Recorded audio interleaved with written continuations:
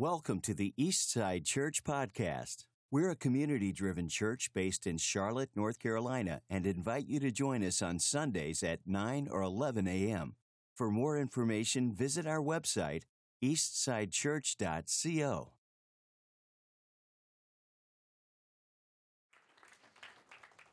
That's great. Good morning. Happy Easter. What a great Sunday morning, eh? If you've got your Bibles, turn with me to, we're going to start in Ephesians. We'll probably go to 2 Corinthians. Notice I said probably. And maybe occasionally 1 John or something like that. Normally, we get a resurrection message. And this morning I just really felt like the Lord wanted me to talk to us about why He did what He did and what that means to us. At the end of the service, we're going to do communion. And communion was given to us by Jesus so that we would remember what He did and why He did it and what that made available to us. We've been in a series called Kingdom Carriers, and we're just going to continue in that series this morning because Jesus had an intention for the church. And this message today, I think, in our times, in the political times that we live in the amount of anger that we see in so many different forms, coming from so many different angles, there is an incredible responsibility to the church to respond in a way that well represents Jesus.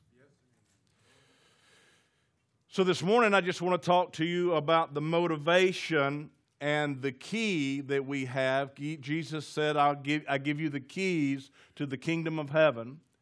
And those keys unlock specific things that we can understand about God and about who He created the church to be. And this particular key is called the key of the revelation of love. And I say revelation because it's not the kind of love that you have for your children, even though I know that you love your children dearly, or maybe even your grandchildren, or the love that you have for your spouse, or for a friend, or family member, or whatever it might be. We love, we try to love, we do our best to love. But this love is a different kind of love. It's the revelation of love. It's beginning to understand a love that is beyond us. And so, to get a grasp as a believer, as a church person, we have to come to a revelation of love. That draws us to Jesus. We come to a revelation of understanding that His motivation at the cross was love. That's why we read John 3:16, for God so loved the world that He gave His only begotten Son, that who should ever believe in Him should not perish, but have everlasting life. We understand that, we get that, but we don't understand that word for love there is agape, which means something totally different than you and I can do.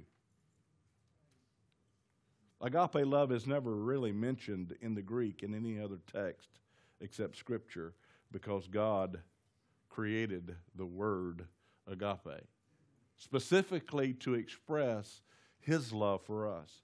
And so that love is received by revelation, and it also is it is mastered by revelation, it is understood by revelation, and then it is also distributed by revelation. It is a supernatural love. It is a love that's outside of this world. It's agape love. And so there's a revelation of love that we experience and is demonstrated at Easter with the death and the resurrection of Jesus. And so I want to understand that love. I don't know about you, but I want to get it. I want to understand what God intended for me and for me to be about. And so to do that, we're going to read Ephesians chapter 3, verse 14 through 19. Ephesians chapter 3, verse 14 through 19. And I have this in the New Living Translation. If you could read it with me, that would be good. We're going to read it out loud, and we're going to read it loudly. Is that cool? All right, here we go. When I think of all this, I fall to my knees and I pray to the Father, the creator of everything in heaven and on earth. I pray that from His glorious, unlimited resources, He will empower you with inner strength through His Spirit. Then Christ will make His home in your hearts as you trust in Him. Your roots will grow down into God's love and keep you strong. And may you have the power to understand, as all God's people should, how wide, how long, how high, and how deep His love is. May you experience the love of Christ, though it is too great to understand fully. Stop. Let's read that again. Though it is too great to understand fully, then you will be made complete with all the fullness of life and power that comes from God.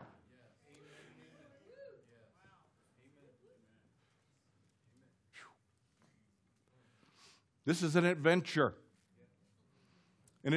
of love.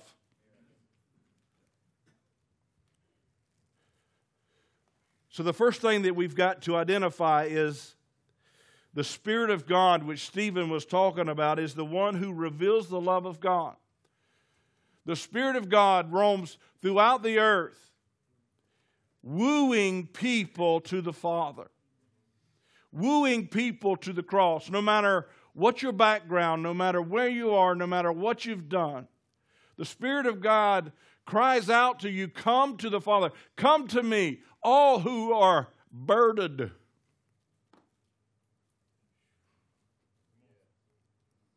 and heavy laden, and I'll give you rest. I've got rest for your soul. I've got rest for your mind. I've got rest for your will. I've got rest for your emotions. And so that Spirit reveals the love of God. And He reveals it and continues to reveal it. That's what I want you to get out of this message today. That when you came to Jesus, you did not get it fully. You did not understand fully the love of God. You had a revelation of the love of God. And that revelation is a journey of revelation. You continue to get more and more and more of an understanding of the love of God. It's wide, it's deep, it's tall. It is vast, His love for you and me. And that continual journey comes by revelation. And it is experienced, it says in Ephesians, in our innermost being. And that's our soul, our mind, our will, our emotion. We experience that. And the Spirit empowers us, gives us revelation on how to understand the greatness of God's love. We're being rooted and grounded by God's love. It says, be rooted and grounded in the love of God. Now, let me explain that. To live life and to understand what God intended you to receive in this life, your foundation, your life has to be established on one thing, and that is the love of God. You've got to have a clear understanding and a clear revelation of what love really is to begin to build your life on. That should be what you build on, the foundation of everything about your life, and you should be grounded in that. And by that understanding of His love, knowing this, that His love changes everything about your future. The love of God and the understanding of the love of God will change your life. It'll change your past life, how you look at your past life. It'll change how you look at your current situation. And it'll change how you look at your future.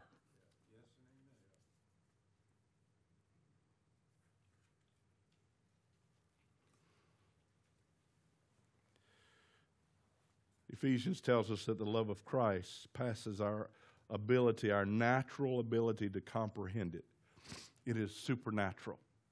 It is agape love, a word created by God so that we can understand His love. Now let me just give you, if you don't have notes, we've got notes, and it's late, but I do want, anybody want notes?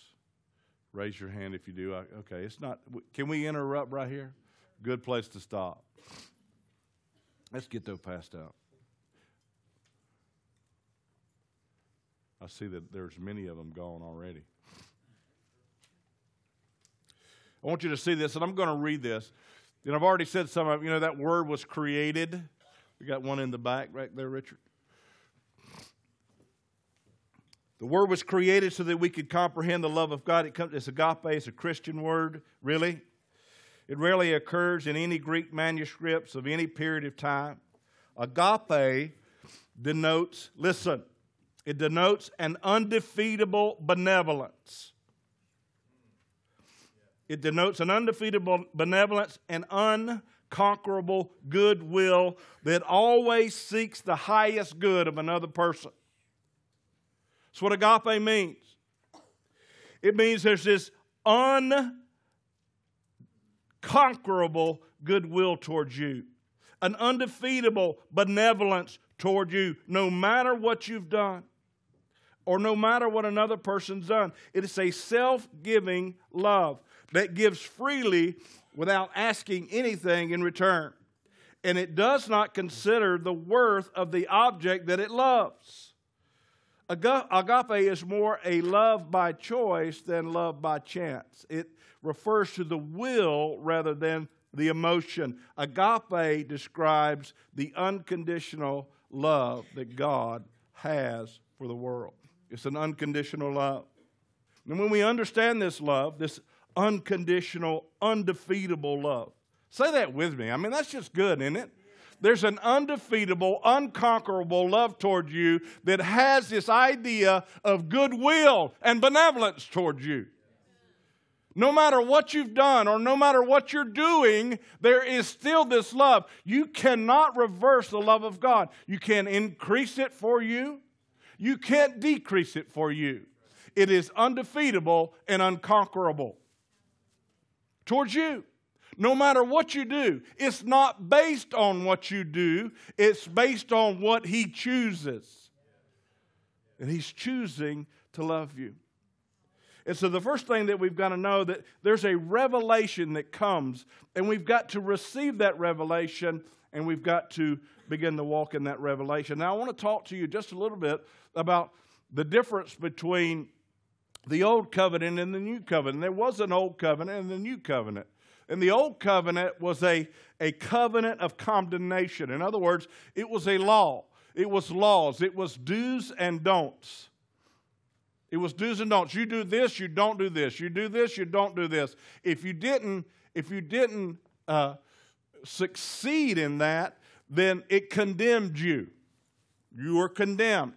And before the foundation of the world, God knew that He was going to establish this covenant with mankind, but He also knew that mankind was not going to be able to keep the covenant. That's why everything about the covenant looks like Jesus. That's why everything about the priestly duties look like Jesus. I was talking to Tony Durkin a little earlier today, and we were just talking about the depth in which the Scripture is written in the Old Testament that uncovers the glory of Jesus Christ and what He accomplished on the cross. It is absolutely amazing the incredible detail that is played out in history that Jesus fulfills at the cross and at the resurrection. It's amazing. It's amazing. And so all through history, this law was written knowing that it wasn't going to be successful. Knowing and pointing toward the day that it would be fulfilled, that it would be finished, that it would be doable now in some way, that we would be made righteous. So let's look at the condemnation of the law versus love and see how love wins. The law had no ability to make things right with God, not whatsoever. It was known to be, from the very beginning, a temporary fix. It was a temporary fix. It was rules and regulations that were given so that we could keep them and be like God. And they're not rules and regulations that were given that are just crazy and random. They were to help us to identify the nature and the character of God. But they were undoable by us because we were sinners. But Moses goes and gets the instruction from the Lord. Most of us have seen the Ten Commandments and seen the movie. Now I want you to get some of that mess out of your mind because some of it's just not quite right. But Moses goes to the mountain of God and meets with God to get the Ten Commandments, right? Remember the story? He goes up there and God gives him the Ten Commandments. Now, in that process, you can read it in Exodus chapter 33, Moses is face to face with God. And this is what he says to the Lord. He says, "Show me your glory, Lord." And I really want you to understand this because it's so important for us today in understanding the love of God. They are very related. They're very related. Moses had already seen the glory. He'd already seen the promises of God. He'd already seen the provision of God. He's already seen the miraculous of God. And he goes up on this mountain and he asks God, I've seen your power, I've seen your provision, I've seen your promises, I know they're coming true, but show me your glory. Show me your personhood. Show me what you're like. There was this desire that Moses had to really know his God in a personal way. He wanted to know the personhood of God. And that's what glory means. God begins to describe himself to Moses as a person. It would be like me asking you, so what you like? What do you like? I mean, what are your favorite things to do? What would you say your personality's like? And what do you love? It's just revealing of his innermost self. And Moses is asking for that. And because God revealed it, Moses comes down and his face is shining with the glory of the Lord. Because he's been in the presence of God and did not die. You really need to get a hold of this, that the glory of the Lord was on Moses, but we know that glory faded. Have you read Exodus 33 and seen where Moses puts the veil over his face? First of all, for the glory, and secondly, to keep the people from being discouraged because the glory was going to fade. Details, Tony. Do you think God knew that the Old Testament was going to, in the glory of the Old Testament, was going to fade?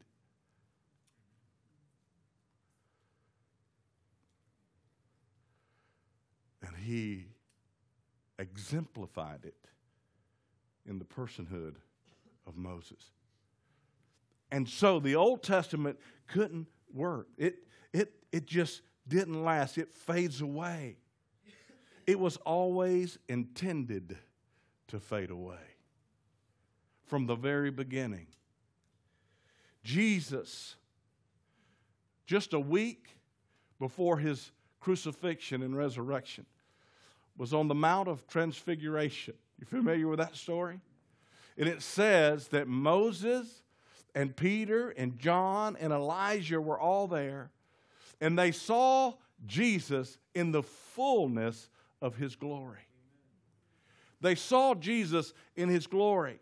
And they saw that he was the Son of Man. He was the Son of God.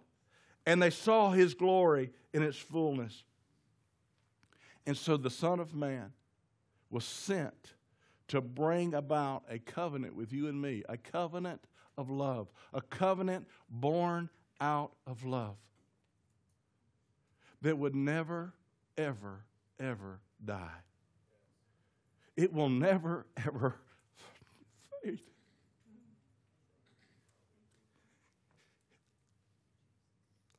His invitation to you and me will never fade. I don't care whether you're a believer or not, whether you've made a profession of faith in Jesus Christ or not. His love is deep. It's wide. It's vast. And He directs it toward you. It's an unconquerable benevolence towards you. Anybody know what benevolence is? It's where you get something you don't deserve. Or when you can't do it yourself, somebody else comes to your rescue.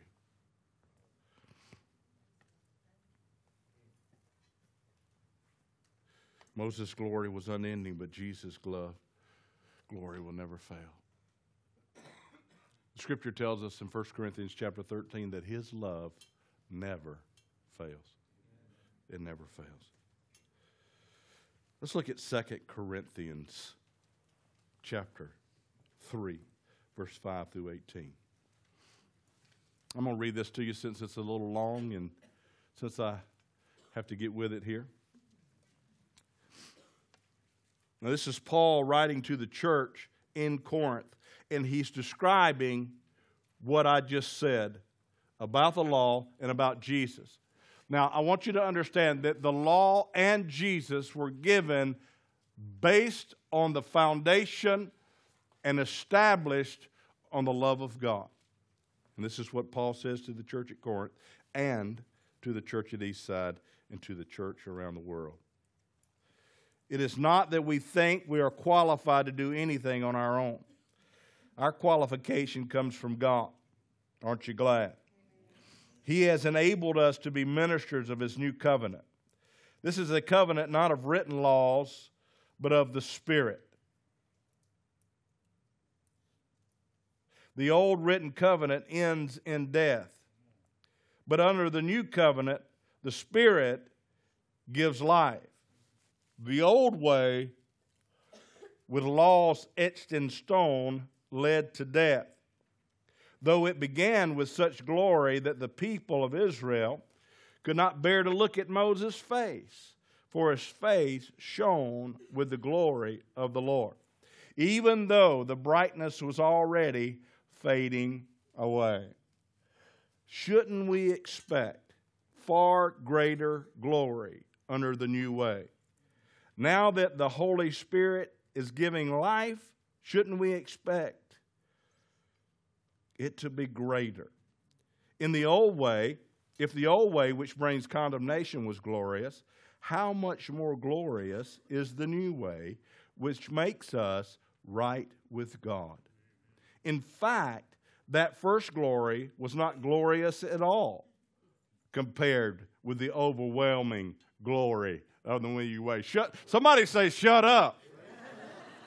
Do you realize what he just did was say that your glory is greater than the glory that came on Moses? That's what he just said. In fact, that first glory was not glorious at all compared with the overwhelming glory of the new way. So if the old way, which has been replaced, was glorious, how much more glorious is the new, which remains how long? Forever. Since this new way gives us such confidence, we can be very bold. We are not like Moses, who put a veil over his face so the people of Israel would not see the glory, even though it was destined to fade away. We're not like him. We don't have to hide our glory because it's not going to go away. It doesn't have to leave. It can stay with us. But whenever someone turns to the Lord, the veil is taken away, for the Lord is the Spirit, and wherever the Spirit of the Lord is, there is freedom. So all of us who have had that veil removed can see and reflect the glory of the Lord. Everybody who is a believer, who is a son or daughter of God, has the ability to see the glory of the Lord. They can see it. You can see it. He wants to reveal it to you. His love is broad, it's wide, it's deep, it's vast. He wants to show it to you, but it comes supernatural. It comes by revelation. It comes as we walk with Him. And He says you can see, you have that ability to see the glory of the Lord. And not only can you see it in its fullness like Moses did, but it won't fade on you. It's just going to continue to grow to you because it's not a covenant that fades away. It's an everlasting covenant. It is a forever covenant. It's an eternal covenant. The glory of the Lord is going to be with you forever and ever for those of us who are sons and daughters of God. You can reflect the glory of God. You can see it and you can reflect it. And the Lord, who is Spirit, makes us more and more like Him as we are changed into His glorious image. So He gives us, through His death and resurrection, He gives us all access to the glory of God because of His love for us. He loves us. He wants to show you His glory. He wants to show you His personhood. And He wants you to reflect His personhood. Now, this I've got to keep going because I've got to get to the main part of the message. We're just setting this up. The love of God lets us see and reflect the glory of the Lord. The glory being the personhood, the nature, and the character of our God and His attributes. It's not just literal. It's not just words in the book. The new covenant is a life-giving thing. It's not something that you do and don't do. It is becoming. It's something you're becoming. You're becoming like God. You're becoming who you hang out with. And if you hang out with God, you're going to become like God. The letter kills, but the Spirit gives life. He is transforming us into His glory. That Spirit of God that comes on us, it brings life, but it doesn't bring it with an absence of truth. In other words, the truth of the Old Testament is still good. It's just given to us by the Spirit so that we become it. We don't have to focus on doing it. It just becomes natural. We were at West Stanley last night, and it was put like this. In the Old Testament, it talks about do. You remember that, Robert? Just do this. In the New Testament, it says done. It's already been done. All you need to do is hang out with God to be transformed by Him so that you can reflect His glory. Amen? Golly. But here's the deal. All His truth is always delivered with His love, with agape. You have to understand that it's agape love, that every time you see all these love words used in John, it is agape. It is a undefeatable, unconquerable, benevolent God who wishes the best for every human being, regardless of what they're doing.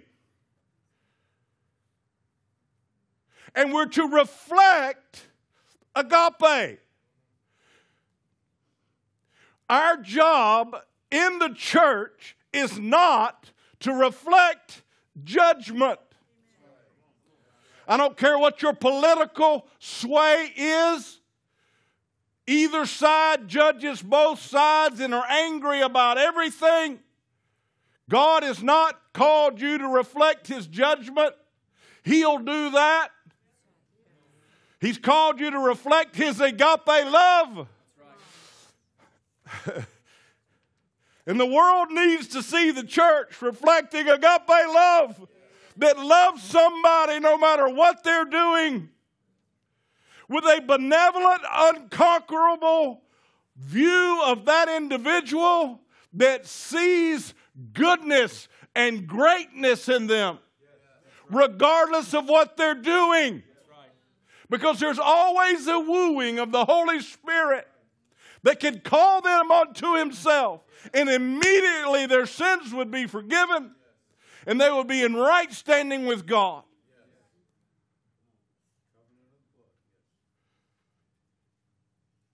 The church needs to hear today that our attitude of love, the world needs. Not an attitude of judgment. We're not to judge the world. We're to love the world. We're to reflect the love of God.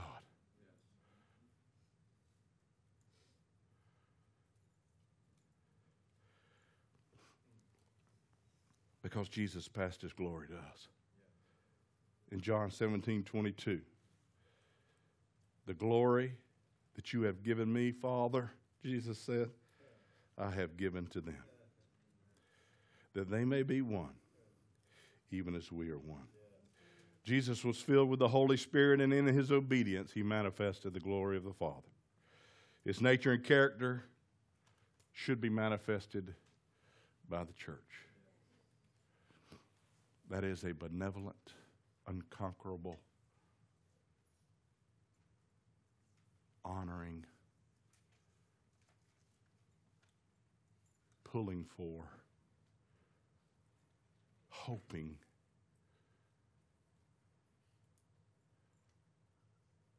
celebratory attitude toward everybody.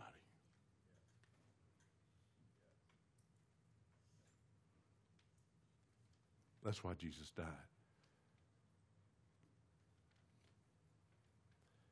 That's freedom. That's why He rose again. So that we could have life and have it abundantly. It's not about religion or condemnation.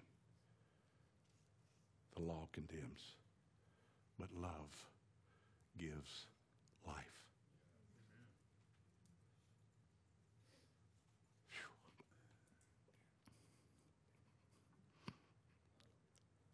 Love wins. Love wins. It's not judgment that people fear and turn to God. It's His goodness and His kindness and His love.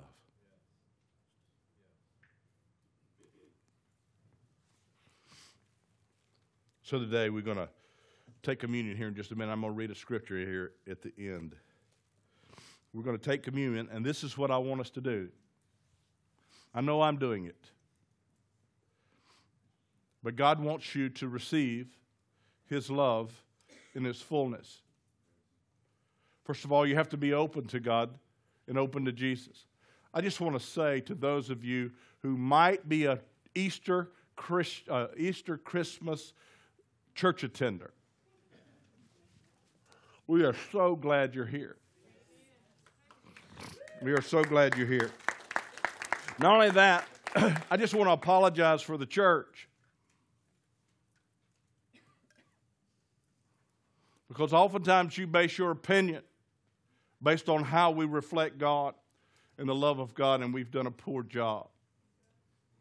And so I want you to separate the two today and understand that God's love for you is something that He wants you to prosper.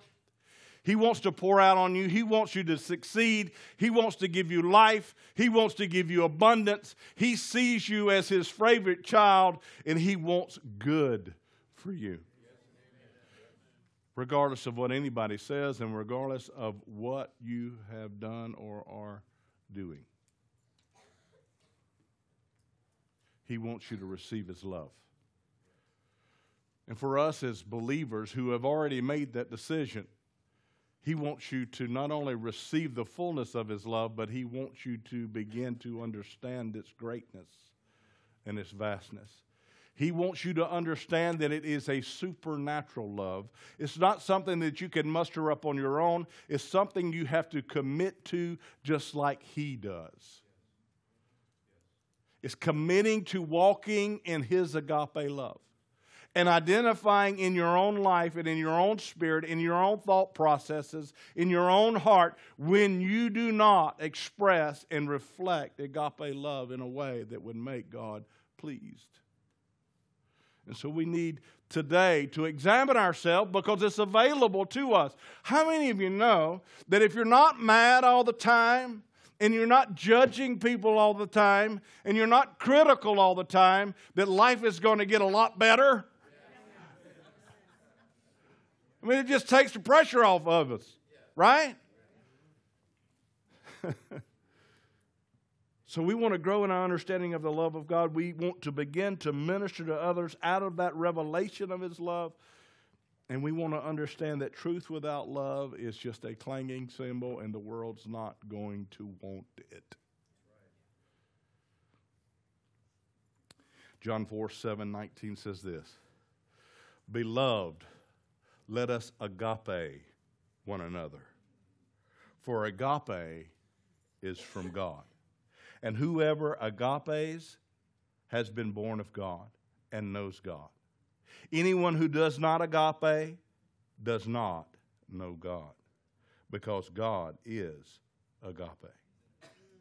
In this, the agape of God was made manifest among us, that God sent His only Son into the world so that we might live through Him. In this is agape, not that we have agape God, but that He agape us."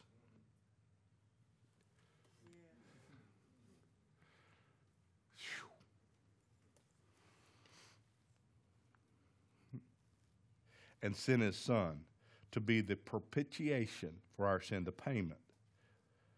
Beloved, if God so agaped us, we also ought to agape one another."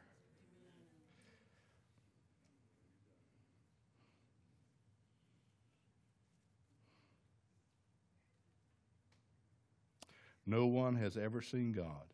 If we agape one another, God abides in us, and His agape is perfected in us. By this we know that we abide in Him and He in us, because He has given us of His Spirit. And we have seen and testified that the Father has sent His Son to be the Savior of the world.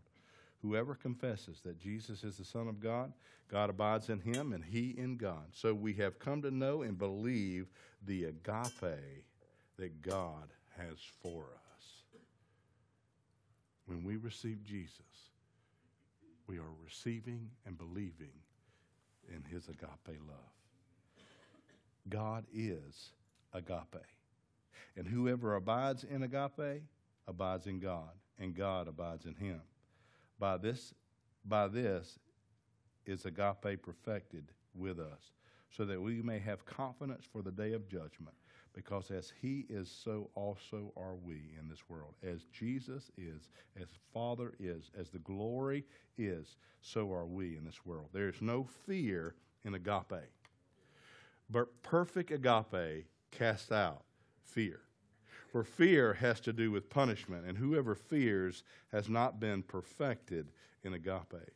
We agape because we were agape'd first. Hallelujah. Thank you, Lord. That's the message of Easter. And the church is to carry that message every day. What message is that? Love people with a supernatural love. Amen? Receive, understand, and move in it. In Jesus' name. Amen. Amen. Thanks for listening to the Eastside Church Podcast. If you have any questions or need more information, visit our website, eastsidechurch.co.